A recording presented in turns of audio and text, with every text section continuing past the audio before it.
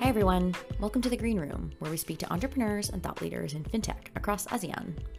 I'm your host, Amrita Veer. We are sponsored by the ASEAN Financial Innovation Network, or AFIN, Oxygen by Apex, and Open Banking Fintech Broncos.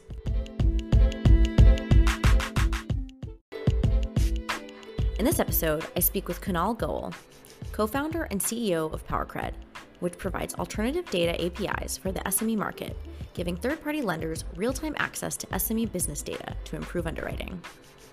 Alternative data has been common in consumer credit in emerging markets for years, but the ability to access SME and micro SME data from e-commerce, bank, and even utility sources is quite new. Before PowerCred, Kunal played a major role in launching and scaling the business operations of Indian fintech Kaliza in Southeast Asia. He founded PowerCred in December of 2021, so it's quite a young startup. But PowerCred is already on a roll, launching partnerships in Indonesia and in process of raising their first round. You can learn more about them by visiting powercred.io. And now a word from our sponsors. Hello everyone, my name is Manish Diwan. I am the Managing Director for AFIN, which is ASEAN Financial Innovation Network. We run the very popular apexplatform.com, which is a collaboration platform to help financial institutions work together with a very vibrant ecosystem of fintechs from across the world. We now operate what we call as Oxygen by Apex, which is essentially a knowledge sharing platform, and we are very happy to collaborate with the Green Room. It's a great combination of what we do as a platform service provider and what the Green Room brings to you as a knowledge sharing base. You can find out more about Apex on apexplatform.com, and you can find out more about Oxygen by logging into apexoxygen.com, where you'll find a lot of great panels, keynotes, masterclasses that we do from time to time, and look forward to seeing you there. Kunal, thank you so much for being here today. I'm super excited to have this conversation. Thank you so much for having me on this podcast. Absolutely. So, Kunal, I always really like to start with people's careers because I think it really shapes the businesses they choose to start or choose to join. So Let's go back to the beginning. I think you were trained as an engineer and you actually started your career in engineering. Yeah. But then it seems like you made a pretty big shift to the biz dev side. Right. So tell us a little bit about starting your career as an engineer and then what made you decide to make that shift. I'll in fact go back to my college days as well. So I was always very fascinated by the automotive space back then. And I was working on this project called Ashwa Racing. And essentially, that's where we built a Formula style car and took the car to Italy to participate in an international Formula Society event, where essentially you're supposed to evaluate the car basis your dynamic and your communication skills, your business skills, etc. And I was leading the sponsorship team for the project at that stage. And that's when I decided that biz dev is something that I'm really interested in. From that, I kind of got into Toyota India, and I was in Japan for 8 months as well. Even in Toyota, I was at a more customer-facing role, where essentially I was understanding the kind of problems that on the quality side that the customers face, and then taking the root cause back to the supply end and taking relevant countermeasures. So I think a bit of problem solving, and through that actually creating on how sort of business evolves, how Toyota is able to maintain zero rejections, right? 0 ppm rejections over a course of time, and actually having to live that experience is something that was amazing. After a point in time, I realized that, of course, it was getting boring. I was reporting to a bunch of 40-year-olds who knew nothing outside the world of Toyota. So that's when I decided to kind of work with 3 of my friends. They were graduates from Srishti College of Art and Design in Bangalore. It's a design school. So they launched a company called Ladyfinger, which was predominantly a design studio. and they needed help with helping them start their journey with the first few clients. And that's when I kind of helped them get into certain accounts like Healthify Me and certain other startups like Zomato and stuff like that back in India, where they did a bit of branding work for them. And over a period of time, the business started evolving through referrals itself. And then I realized, of course, even the digital studio world, right, there's not much biz dev required once you've created a bunch of good projects, right, for your clients. So that's when I moved out of that as well. And I then moved into this company called Kuliza, where I was a part of the founding team for this product that they had launched. That was called Lend.in. Lend.in was it was a lending product company, which was helping lenders who were keen to start their project on day one. There was a boom of the number of lenders that came up 4-5 years back, right? So essentially the key proposition was that if you're looking to lend, you can use our platform to start lending on day one itself. So that was our overall proposition, right from origination to management to collateral management systems, collection management systems, etc.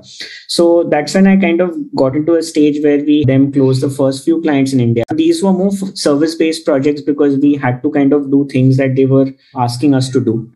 But that helped us shape up the product even better. In between, I kind of went for my MBA to Indian School of Business. And once I was back, I chose to kind of go back to Kuliza because they were giving me an exciting opportunity to kind of move to Singapore and launch the APAC operations for them.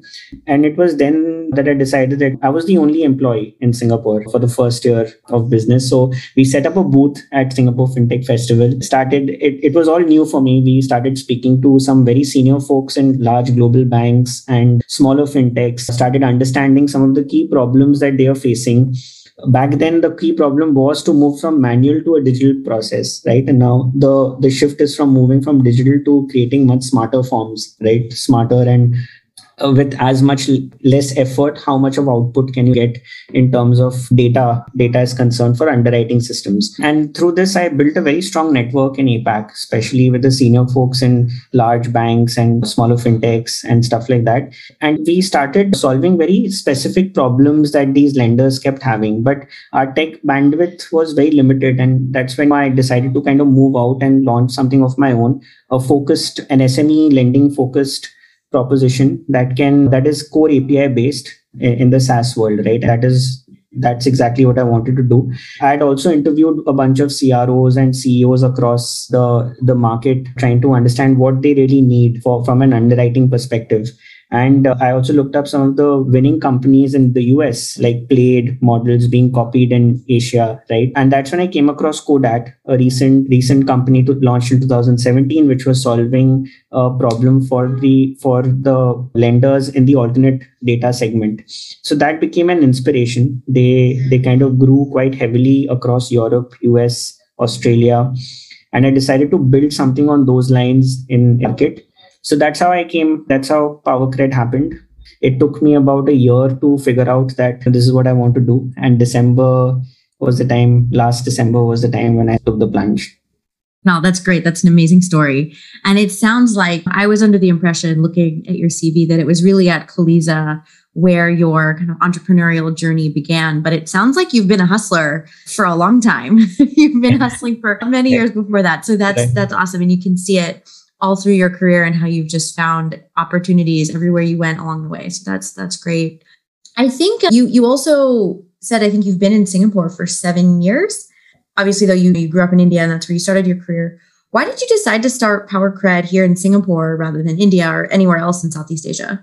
No, I think India as a market, I felt it's really aggressive to start with. And I have fresh experience in Southeast Asia for the last 7 years. I think leveraging the network, Singapore is a great place to live in. And the kind of people that you get to interact with on a daily basis, it is the gateway into Asia Pacific, right? And since I had a head start in this region with my co-founder, with the relevant customers, I just thought this would be the most relevant market to start with. But having said that, yes, India is in my roadmap, and I just want to launch in India when I'm prepared to a much better extent, because the competitive landscape in India is much bigger than this region. Yeah. Yeah, I always hear that, and this has been some of my experience too, is in India, unless you're homegrown, unless you really know the market, if you're a first mover, it's really hard to compete. I think that's very sound logic. Go to India once you have built up your presence in this region and you can come in with a bigger footprint. That's great. Right. So maybe let's talk a little bit about PowerCred now. I think that's why we're here. So you shared a little bit about how PowerCred got started, but let's talk a little bit more about what is the customer problem that you're trying to solve? Who are your customers and what is the value that PowerCred is trying to provide them? Yeah. Okay. So my customers are predominantly any provider who is undertaking risk to providing innovative products for small businesses is my client, essentially. I wouldn't restrict it just to lending. I would say that even insurance becomes a good segment for us to tap in. Buy now, pay later as an offering also becomes a very good card issuers, business credit card issuers become a good market for us. So my customers are predominantly service or product providers for small businesses. That's how I would classify my customers. Now, coming to how I've arrived at this problem statement is that if we actually look at the digital landscape of the way things have evolved in the last 5-6 years, digital for SMEs to be digital has been an agenda for a very long time, right? In fact, year-on-year growth rate of digitalization of SMEs has been going on at a steadily increasing pace. And COVID has accelerated this, right? Because of the offline presence that people have had to shut down their shops, etc. So people have resorted to more fragmented forms of conducting their business, and investors, VCs have pumped in a lot of money onto startups that are enabling the small businesses to conduct transactions digitally, right? So whether it is commerce, e-commerce, social commerce, whether it is payments, whether it is accounting systems or bookkeeping apps. So a lot of these companies have propped up and they have done phenomenally well in the last 2 years. Now, and this sort of has generated a lot of data, right? A lot of small business data has been generated from these systems. And this data is just lying around, right? And nobody is really utilizing the data in the right way, right? So that's when I decided that so there is a need for an aggregation layer so that lenders or service providers for these small businesses can have access to this data and they can provide more meaningful products for their SMEs. They can understand their SMEs better. And using that understanding, they can provide more innovative products for their SMEs. So while we do the dirty work of aggregating these data sets, right, they focus on innovation. That is my core motivation of doing this. And in the end, it reduces the credit gap for the SMEs, which is my ultimate goal anyway, right? That is where we want to be. Yeah, absolutely. So as far as I understand it, you've got these SME customers. To me, that the companies, that are generating data or collecting data from SMEs, those to me look like the Buku Warungs, the Lumos, the Ulas in like Indonesia, the Grosari in the Philippines. Is that who you're thinking about in terms of your customers that you'd like to connect with? So they are more partners, not customers, because they are the ones who are collecting the data. They could be possibly customers as well, because if they decide to create product offerings for their SMEs other than creating their own core offerings like bookkeeping and stuff like that, then, for example, Ula has started doing buy now, pay later for merchants recently. So they can be utilized as both data partners as well as customers, right? Our product can be utilized for both purposes.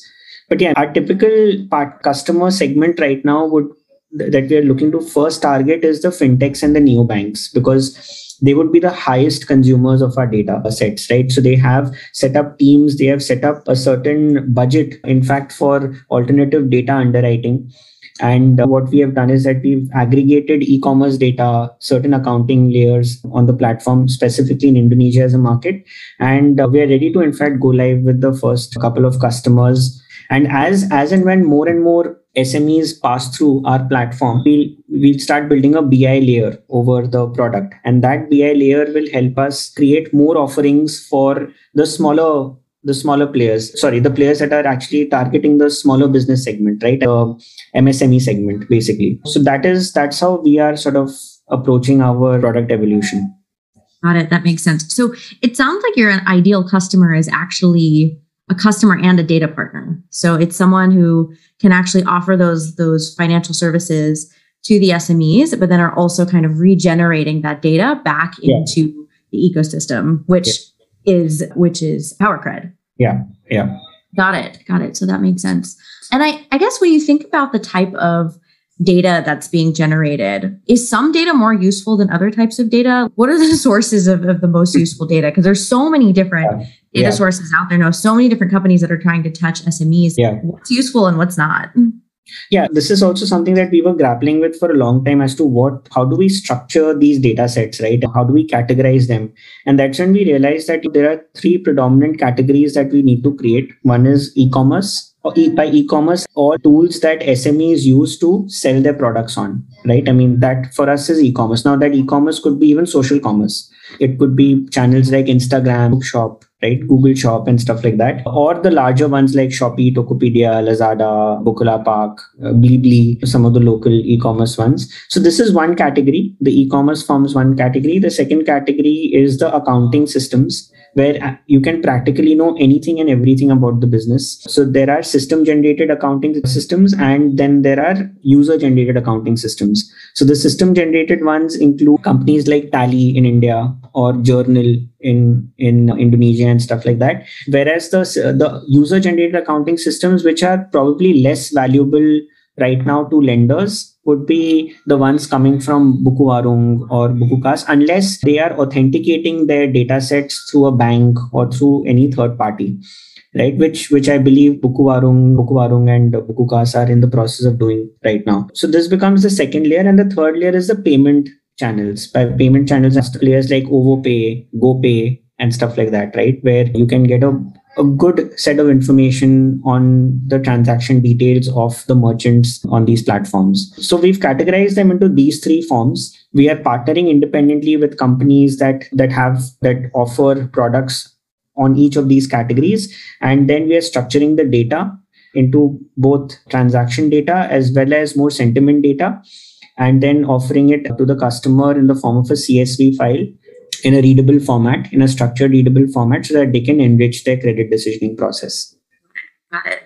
So that's interesting, Kunal. You named several different types of data and different data sources, but one that I noticed was missing is banks. So it sounded like you started this journey working with the Standard Chartered folks here in Singapore and helping them develop a product. Have you thought about connecting to the bigger banks that may also have really good, really rich data, similar to what some of the open banking platforms are doing? Yes. Brick, Brancas, IOConnect, some of those. Yeah. No, absolutely. In fact, just like Kodat has partnered with Plaid in the European markets, we do want to partner with some of the Bank Connect datasets like Brick. In fact, Gavin I've known Gavin for a while, and I think one of the discussion points with him when I meet him in Jakarta next week is also that whether we can utilize Brick's API onto our platform, because there are companies like Brick and Financier that have already kind of aggregated Bank Connect data. So that makes us a one-stop shop for lending institutions to kind of consume the conventional and the unconventional data sets to underwrite their customers. So you're absolutely right. Bank Connect data is something that we are definitely looking to integrate onto our platform as well. Got it. So it sounds like also you've got all of this incredible data, this rich data that's coming in. And at this point, you're just basically organizing it and serving that back to your customers for them to make their credit decisions, ingest that, put it into their models in whatever way. Yeah. And then you also talked about this BI function. Yeah. So tell me a little bit more about that, because I think that's really interesting, because then PowerCred is going to have a huge source of data from many different sources. And you could actually come up with credit scores yourselves. You come up with all sorts of scores. So can you tell us a little bit about what that BI might look like? Are you going to, I know this is very early stages, but is there an idea that you would become like an SME credit bureau and could come up with a score? What does it look like? Right. So basically from a BI layer perspective, we have a few things in mind that we want to build. One is basically confidence scores, as you rightly mentioned. These confidence scores will be panning across the transaction data, and the sentiment data, and depending on the kind of weightage that the lender wants to use on each of these data sets, they can use our confidence scores. The second part that we're looking to build is dashboards. Now, dashboards would give the customer a better visualization sense of how the merchant or the seller has been performing on individually these platforms over a period of, so that kind of gives them more graphic sense whether is this seller potentially going to default at some stage. One of the integrations that we've done is with Google location data. So the BI layer over that we're creating is that, Indonesia is a earthquake prone place, right? So some of the locations are quite vulnerable from that perspective. So we can start giving them as to whether this area in which this business is conducting their operations, is it really earthquake prone, or is from a competition perspective, is it around a lot of competition and stuff like that. These are some of the insights that we generate from location data. But yeah, generally my point is that the dashboards will give them a good sense of visualization of how these businesses are performing over a period of time. That kind of gets us the existing borrowers. So the lenders will want to kind of ping the data sets at repeated intervals. So that kind of helps us generate repeated revenues as well on the product. Now, once we've given them visualization, the next phase will be generating more predictive analysis for them. Now, predictive analysis would include, look, in the last 6 months, we're seeing a growing trend of the way the seller is performing on, let's say, Lazada, right? And so we assume that the next few months is going to steadily increase, right? So you can think of possibly giving him a larger credit line or turn around with more products. Or give them an early warning system that, look, the seller has been not doing so well in these products that he's selling on Lazada. And there's a probability that this particular seller might default the loan. So you might want to use things like moratorium and stuff like that on the existing products that you're offering him. So yeah, this is what we've thought of so far broadly. But yeah, we are going to take the challenges as they come to us. Yeah. Yeah, I'm sure. That's a pretty amazing vision for the future. It's really cool because I think there are a lot of players. I used to work at an alternative data scoring company, and there's one side that's really about the underwriting and how can you lower the risk based on all this alternative data. But when you overlay that with other types of geographic data, demographic data, it's really interesting the insights that you can come up with that doesn't just help from an underwriting perspective. You can also help from a marketing perspective, competitive analysis perspective, other sorts of even product development, right? If someone's in an area where they're at high risk of being part of an earthquake, maybe they're a great candidate for like disaster insurance, which maybe the company didn't know before. So that's really fascinating, Kunal. Right. Tell us a little bit now about it. It sounds like there are many use cases, assuming that like lending is the big one, especially the one that you're starting with. Tell us a little bit about the business model. It sounds like a SaaS business, but tell us about the business model and how do you prevent it from becoming too bespoke, which is, I know, a lot of the challenges that folks in this space have to manage. Yeah. Look, I think so from a product offering perspective, we are a marketplace to start with of all alternative data. And essentially over a period of time, as I said, the BI layer kicks in with some more product features that we'll add in on the existing structured data that we're giving. Our business model will work in this way that for every application that goes through with my customer, I charge them a fee. Right. So basically it's a transaction-based fee. So it's going to be, and we'll have a minimum commitment from our customers on a yearly basis. And with that, we'll give them credits for the minimum commitment. And once that expires, then we just move into the transaction-based model. So yeah, it's a pure SaaS play. The methodology of integration is very simple. We've evaluated all kinds of use cases, whether it is offline use case for the customer or online use case. Whether we have to integrate into an existing application, we will offer it as a white label if necessary. So keeping all of these things into consideration, my co-founder has created like an architecture where within a week, we'll be able to integrate with any customer and get started, essentially.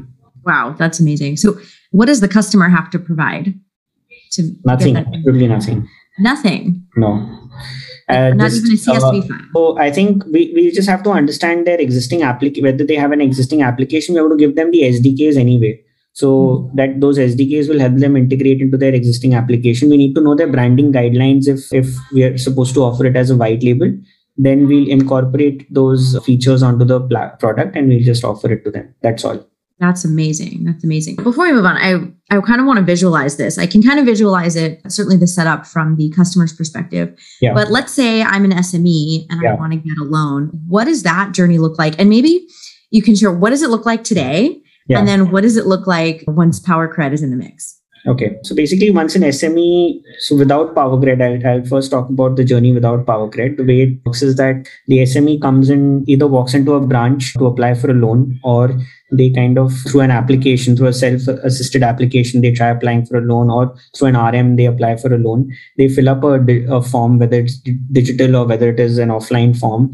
And then then that's the first stage, right? Where the KYC, etc. is done. Then they submit their relevant documents and they give access to the lender to either if they have a bureau integration or if they're using bureaus, etc. So then they utilize the bureau information, and with that, whatever minimalistic documents and data sets that they have, the lender comes up with a score, and with that score, they kind of give out a loan to the customer, to the borrower.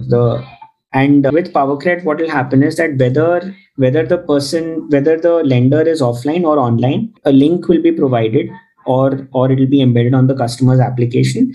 Once the SME completes their due diligence by giving their KYC or their traditional sets of data that they are already providing, they will hit PowerCred's product and they'll authenticate the lender to access information from the tools that we are integrated with.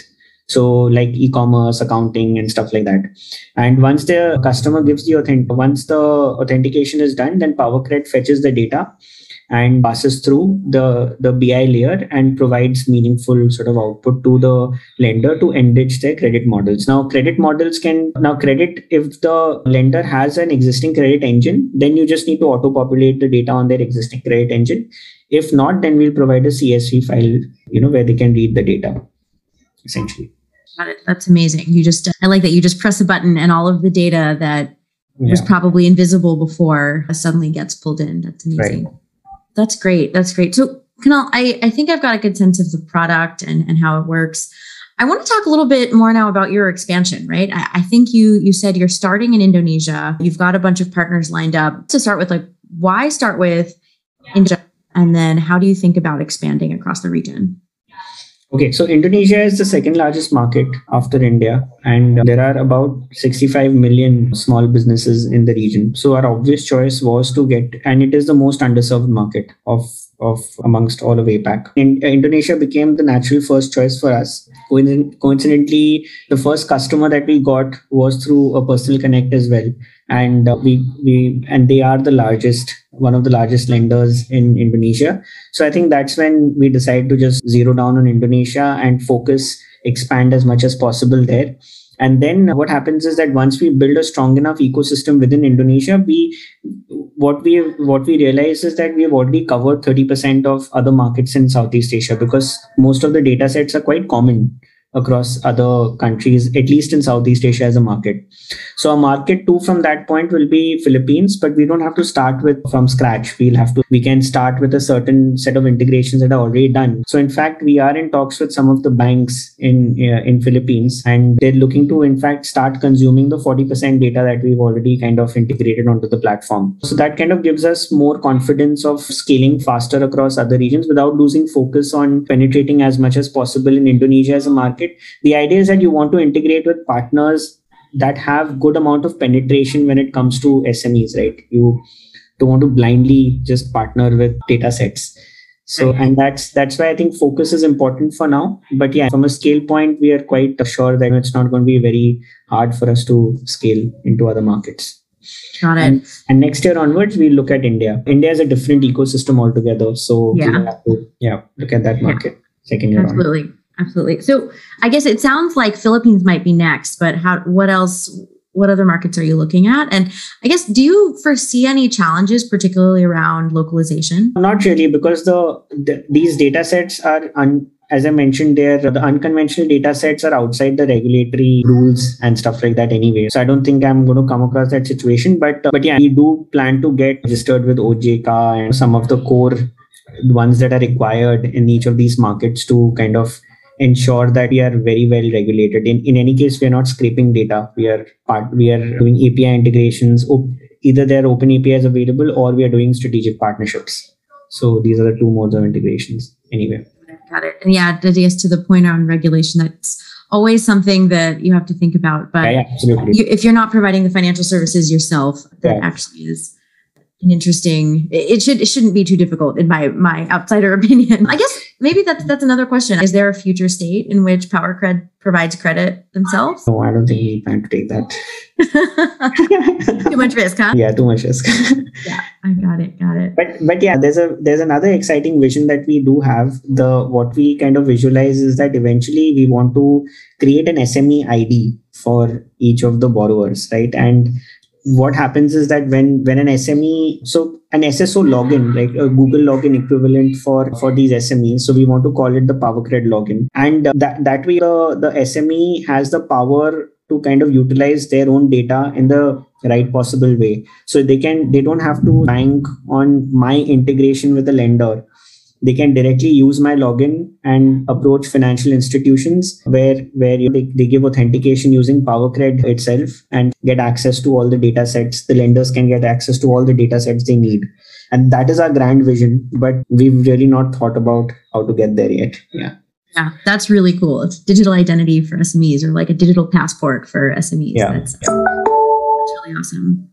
So Kunal, I want to zoom out a little bit. We have a few more minutes, and I want to talk a little bit more about like the SME economy in Asia. It's a fascinating space, and when people always ask me about what are the underserved areas that you see in the region, particularly in the lending space, I always say women, gig workers, and SMEs. And I think women and gig workers is really a matter of will. People just need to pay attention and serve those customer segments.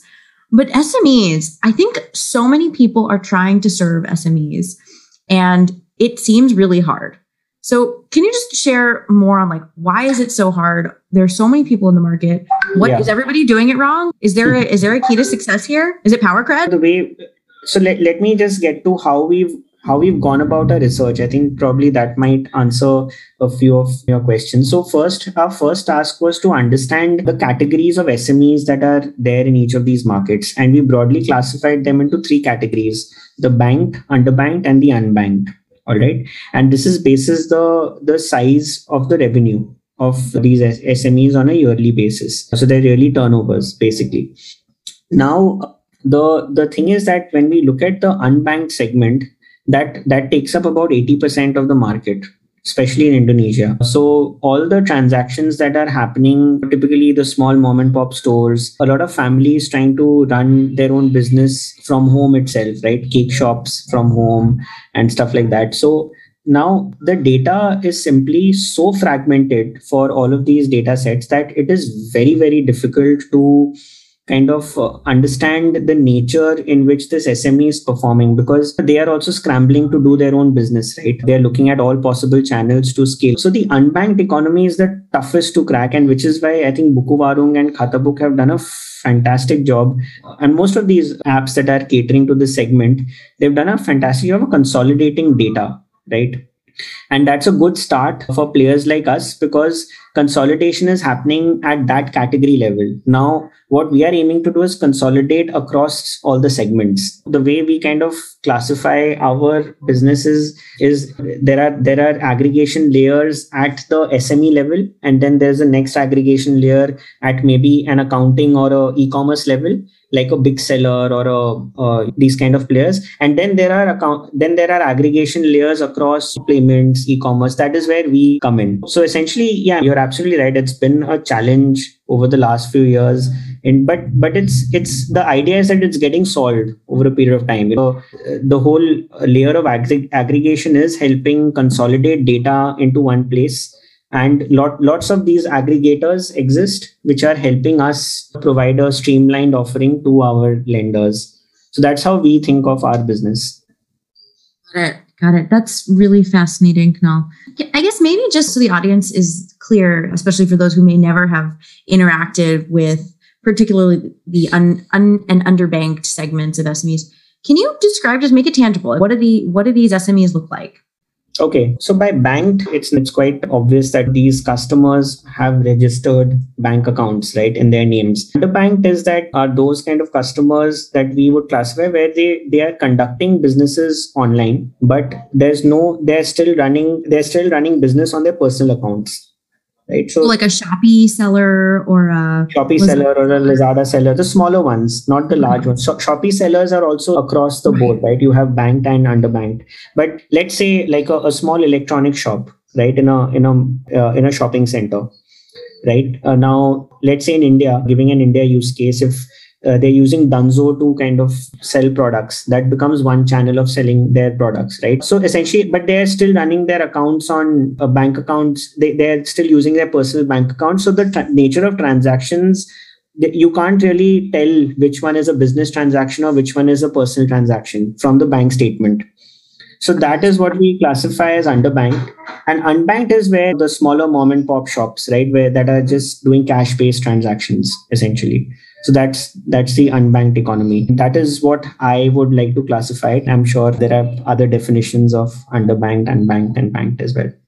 Yeah. No, that's great, Kunal. I think so many people categorize it different ways. Some categorize it retail or F&B or size of the company, number of employees. Like people categorize it in so many different ways, and maybe that's part of the challenge, and that's why we need all of this data so that we can categorize effectively. Right.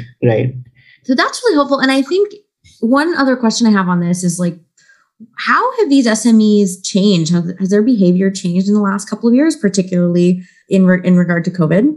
And how will it change in the next few years, given all of the growth of marketplaces, the growth of digitization in this region? Yeah. No, I think it's fabulous. That's what excites us the most.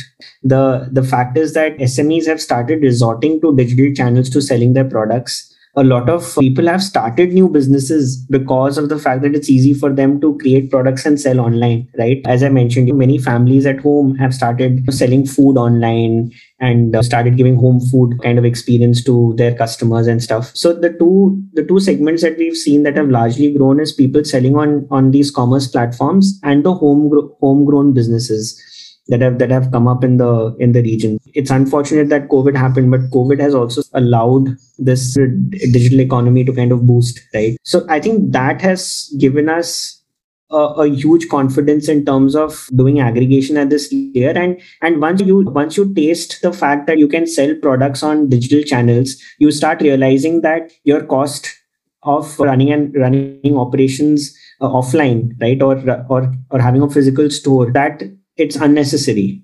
And that's when you start using more digital platforms to kind of sell your products, right? So yeah, it is growing, and I think it is growing now at an exponential rate than what it was a few years back. Yeah. And you mentioned earlier about financial inclusion, and it's clear that kind of with all of these changes, the theory of change for PowerCred is really like taking all of that data to enable financial inclusion across the ecosystem, not just for a certain segment of SMEs, but all SMEs. And I think that's really exciting. Right. Kunal, we're almost at time, but I want to ask you one last question. And it's about data. We've talked a lot about SMEs. Data is ubiquitous now. Everyone's creating data. Every company is creating data. I'm sure everyone's heard the adage, data is the new oil. Yeah. I guess I'd like to know from your perspective, like, to what extent do you agree with that statement? And when you think about the future of data and data aggregation, what excites you and what scares you?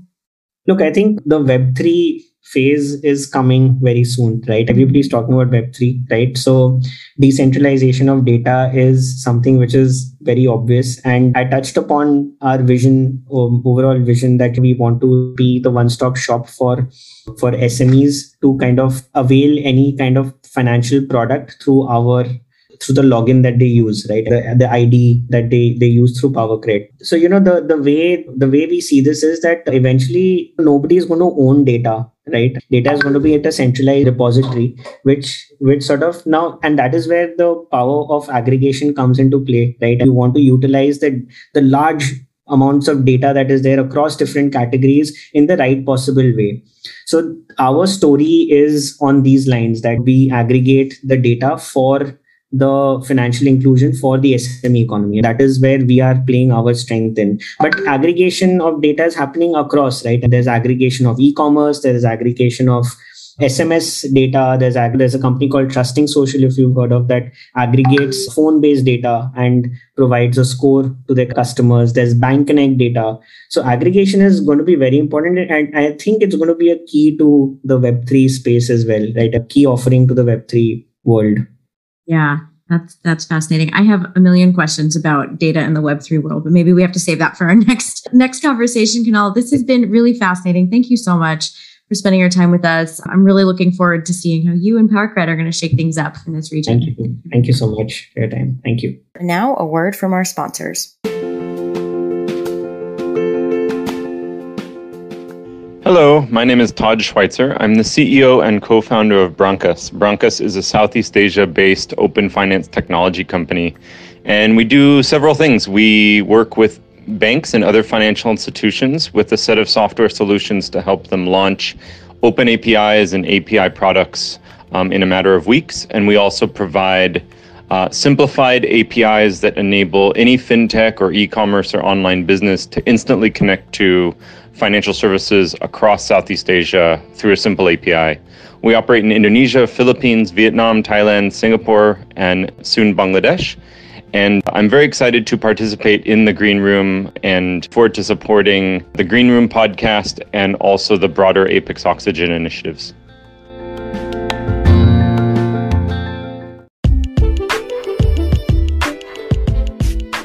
Thanks for tuning in to this episode of The Green Room with Amrita Veer. Listen to us on Spotify, Apple Podcasts, or wherever you listen to your podcast. And make sure to hit subscribe to get the latest updates. If you've enjoyed this podcast, we would also really appreciate you leaving us 5 stars and a review. And if you know anyone who would be a great guest or have any feedback, reach out to us at greenroomfintech@gmail.com. We would love to hear from you. Catch you later.